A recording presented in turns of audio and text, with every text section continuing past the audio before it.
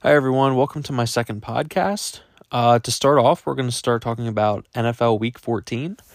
So the Thursday night game tomorrow is going to be the Raiders versus the Rams. Baker Mayfield is expected to play, but I don't think that will make much of a difference as the Raiders are on a roll. I'm going to take the Raiders by 10 in this Thursday night showdown. Next up is Eagles at Giants. I think the Giants are a lot like the Tennessee Titans, where their offense revolves around their running back. I think the Eagles are going to shut down Saquon Barkley, and that's going to be the key to the game. I'm going to take the Eagles by 14, just because I don't think the Giants are going to be able to hang with the Eagles' offense. Next up is Browns at Bengals. Deshaun Watson looked horrible last week, and unless he goes off for 5 or 6 touchdowns, I think that the Bengals are going to take this one by 13. Next up is Jags at Titans. Jags are coming off a bad loss to the Lions. The Titans are also coming off a bad loss to the Eagles. I think the Titans are going to look to get Derrick Henry running often and early, and I think the Titans are going to win this one by 10.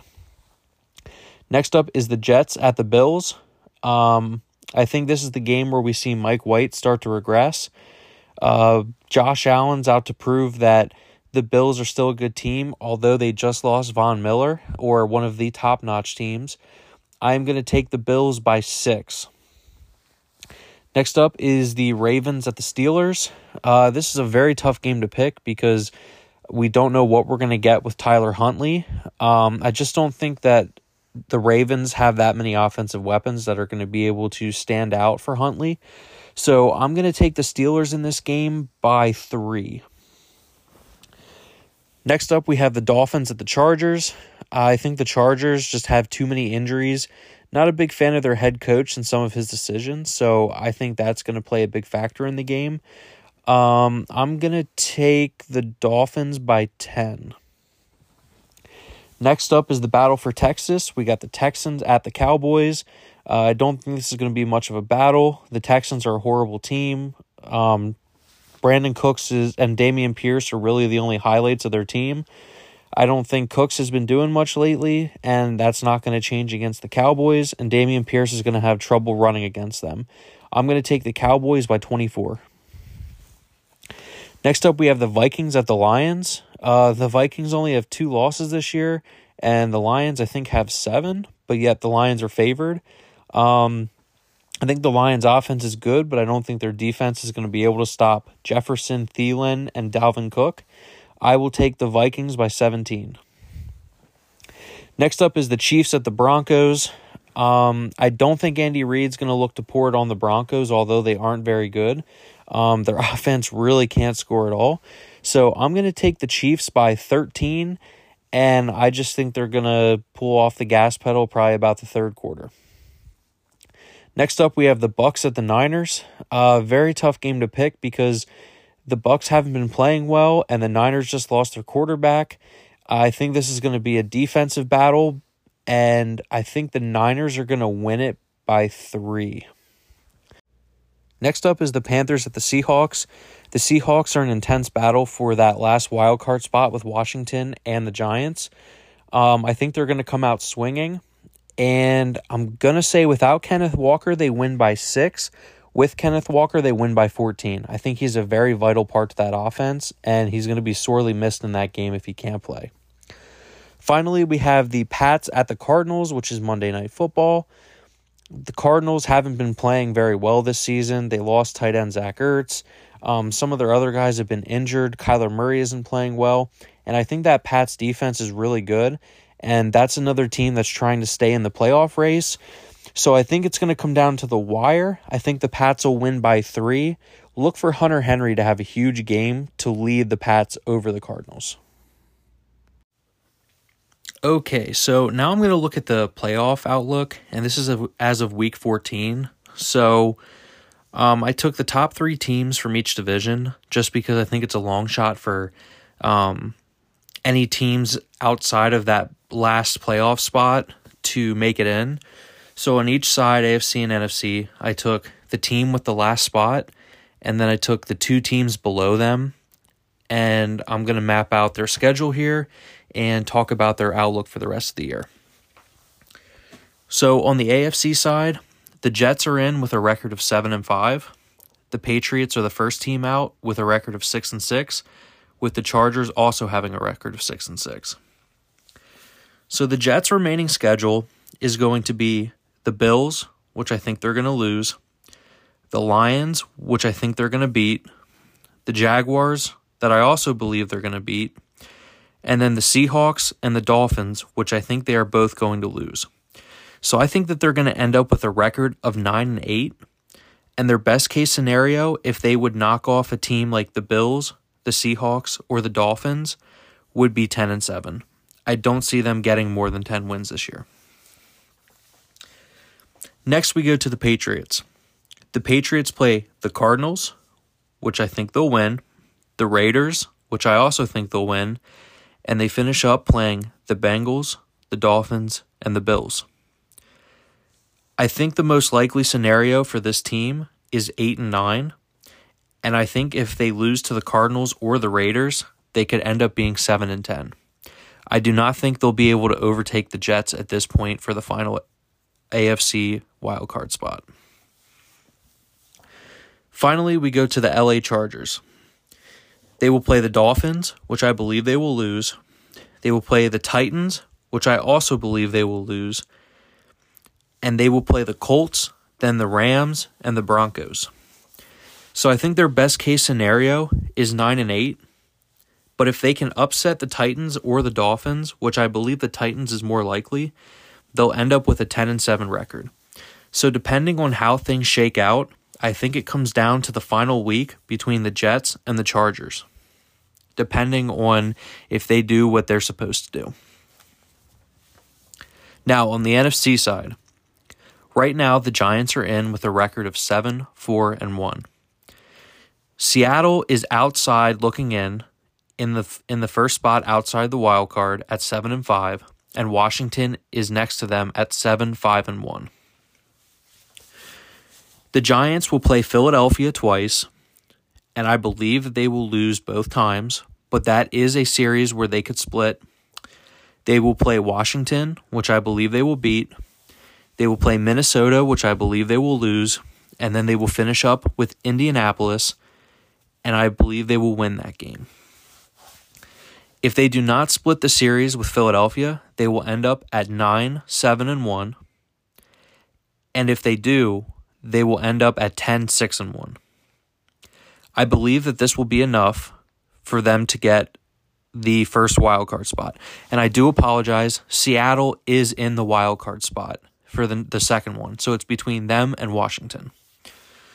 So now we go to Seattle. They play the Panthers, which I believe they will beat. They play the 49ers, which I also believe they will beat. They play the Chiefs, which I believe they will lose to. The Jets, which I believe they will probably lose to. And the Rams, which they will beat. So their best case scenario is 9-8. And if they can upset a team like the 49ers, then I believe that they will end up at 10-7. Finally, we have Washington, who will play the Giants, who I think they'll lose to, the 49ers, who they will beat, the Browns, who they will beat, and Dallas, who they will lose to. Their best case scenario is 9-7-1, but in the chance that they lose to the 49ers, they would be 8-1, and they would not make the playoffs. Looking at this schedule, I think it's a little tougher to pick the NFC teams because we don't really know what the 49ers are capable of without having Jimmy Garoppolo. So that second wildcard spot will probably come down to which team can beat the 49ers and which team can provide the upset. So Odell Beckham Jr. has been in the news a lot recently. He's been visiting the Giants, and it's been rumored he's going to the Bills and the Cowboys. And although that could happen, and I'm not saying it won't, I'm going to throw out a team that is kind of a dark horse to land him, and that is the Tennessee Titans. So the Titans just got done being walloped by the Eagles because Derrick Henry couldn't do anything. And it showed how limited their pass catchers were and what they could actually do against an Eagles defense. So you think if Odell Beckham wants to go to the playoffs, which the Tennessee will because they're in a bad division and they are a decent team, he would be the number one player, the number one pass catcher on that team, and he would have time before the playoffs to get to 100% and to build some chemistry with Ryan Tannehill. And I'm sure at this point with the Titans, they would only want him on a 1-year deal so that they would be able to see what they have, and Odell would also be able to prove himself to get a bigger deal. Let me know what you guys think, but I think the Titans would be a good option for him for both parties that are trying to get through the AFC playoffs with a team that's a little bit weaker than what they had the year before. So really quick, I want to talk about some college football.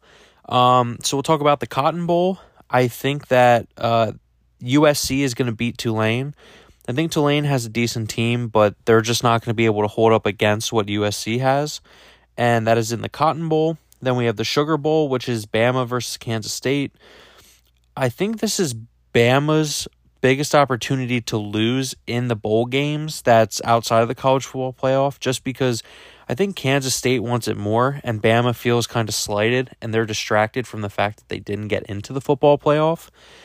And then we also go to the Orange Bowl, which is Tennessee versus Clemson. I think Tennessee's a lot better team, and I think they want to show that they were slighted by not getting into the college football playoff and being ranked lower than Alabama. Also in college football, I want to talk about my buddy who I went to high school with and played a couple sports with. He's the kicker from Maryland, Chad Ryland. He's had a phenomenal season and has played well throughout his college career at Eastern Michigan and Maryland. And every year he's kicked above 74% in his field goal attempts, and he's going to be competing for a job in the NFL at some point soon. So maybe one day I'll be able to get him here on this podcast, which would be really, really cool. But I know everyone at home wishes him the best of luck as he proceeds through to the Senior Bowl and the bowl games that he's going to be playing in the near future. So next up, I'm going to talk a little bit about just some kind of like reviews, like movie type deals.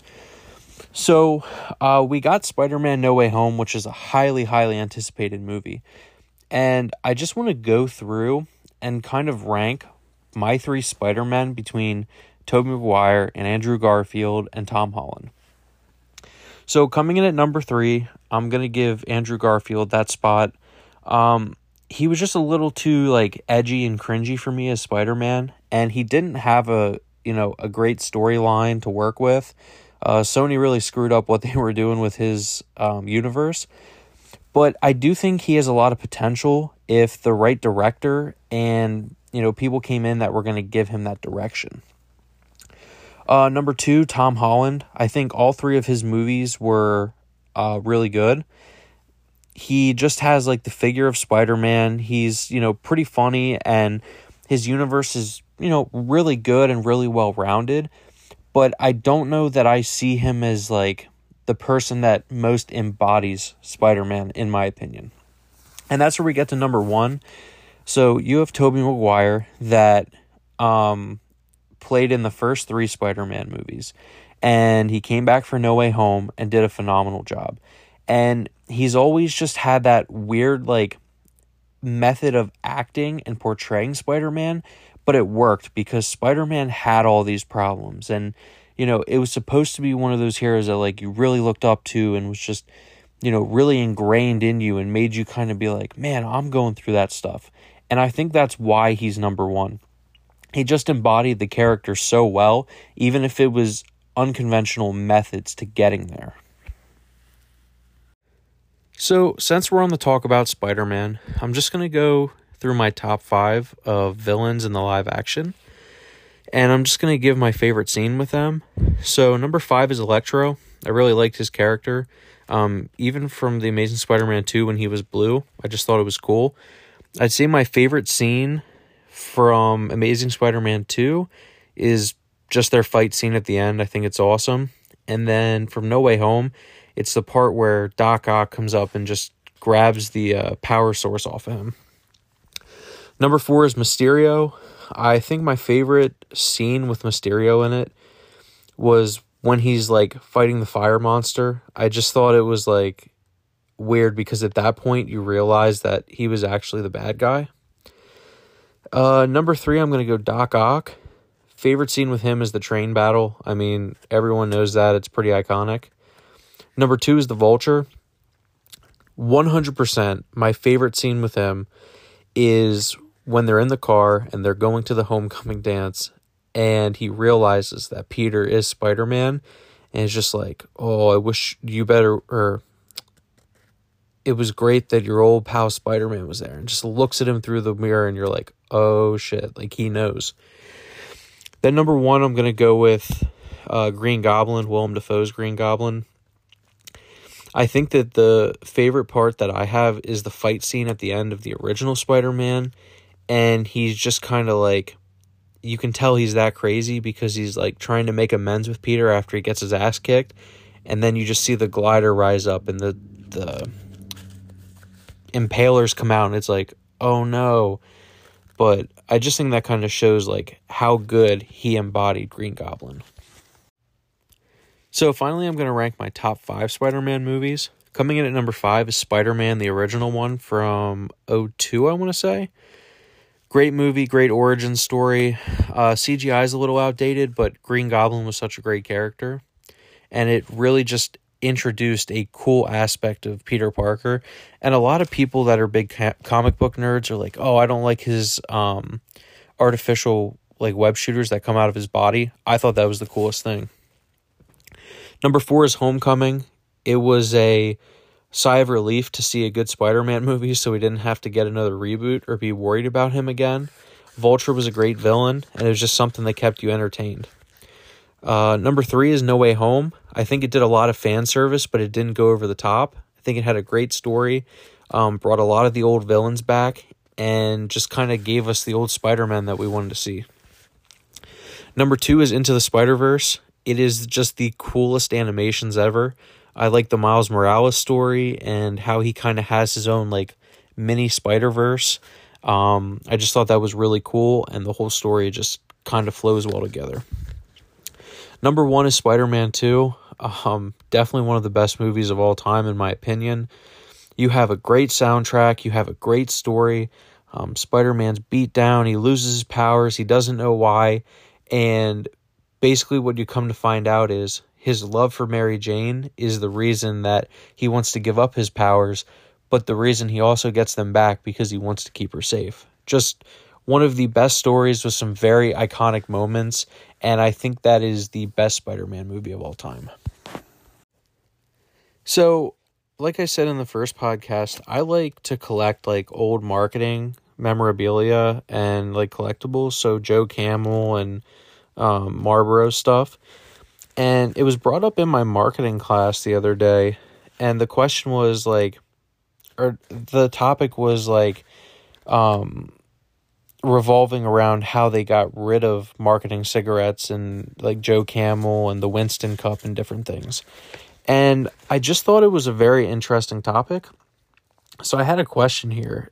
Is marketing cigarettes with Joe Camel and other branded items making kids want to smoke? And should it have been removed? So I'd really like to hear some comments in the Instagram section. I'm going to make a post here after I release this. And in my opinion, I don't think so. Although they were cool characters, there's no way that those characters made kids want to go out and smoke. I mean, especially nowadays, it's just cool collectible stuff. And I collect that stuff, and I don't have the urge to go out and smoke cigarettes. And I just think for people to say that, it's like they didn't like the fact that cigarettes were being shown in a positive light with cool characters, and that there was a smoking problem. But it didn't come from that. And I think that's where, people are a little too sensitive about what's going around with them. So for those of you that don't have like old like Zippos and like Joe Camel Zippos and Marlboro Zippos and the Adventure Team stuff and, all that other stuff, it's really, really cool if you're into it. And it's definitely not going to sway you to want to smoke cigarettes. So my product review for this podcast episode is going to be the Bose Quiet Comfort 35.2 headphones. These headphones are over the ear, and they are very, very good. Their sound quality is great. Their noise cancellation is phenomenal. They're sleek and good looking. And there's really no drawbacks other than when I mow grass with them, and it's windy, you can hear the wind whipping around on the outside, and it's really obnoxious and annoying. So if you're not planning to use them out in the wind, very, very good option. Also, the app that they use so you can control the different features is very outdated, and I think it needs a new update for it to be a lot better and useful, but overall, to use the headphones, you don't really need it. So I would give this product like a 9.6 out of 10, and it's my number 2 on over-the-ear headphones. So finally, I'm going to talk about a show that I want to do a quick, brief review on that's not giving out spoilers. So the show I want to talk about is The Boys on Amazon Prime. It is basically a superhero show on crack. There's so much gore and violence and suspense. It has a genius way of setting up the villains. So, basically like the bad guys are bad guys, but like the public doesn't know it.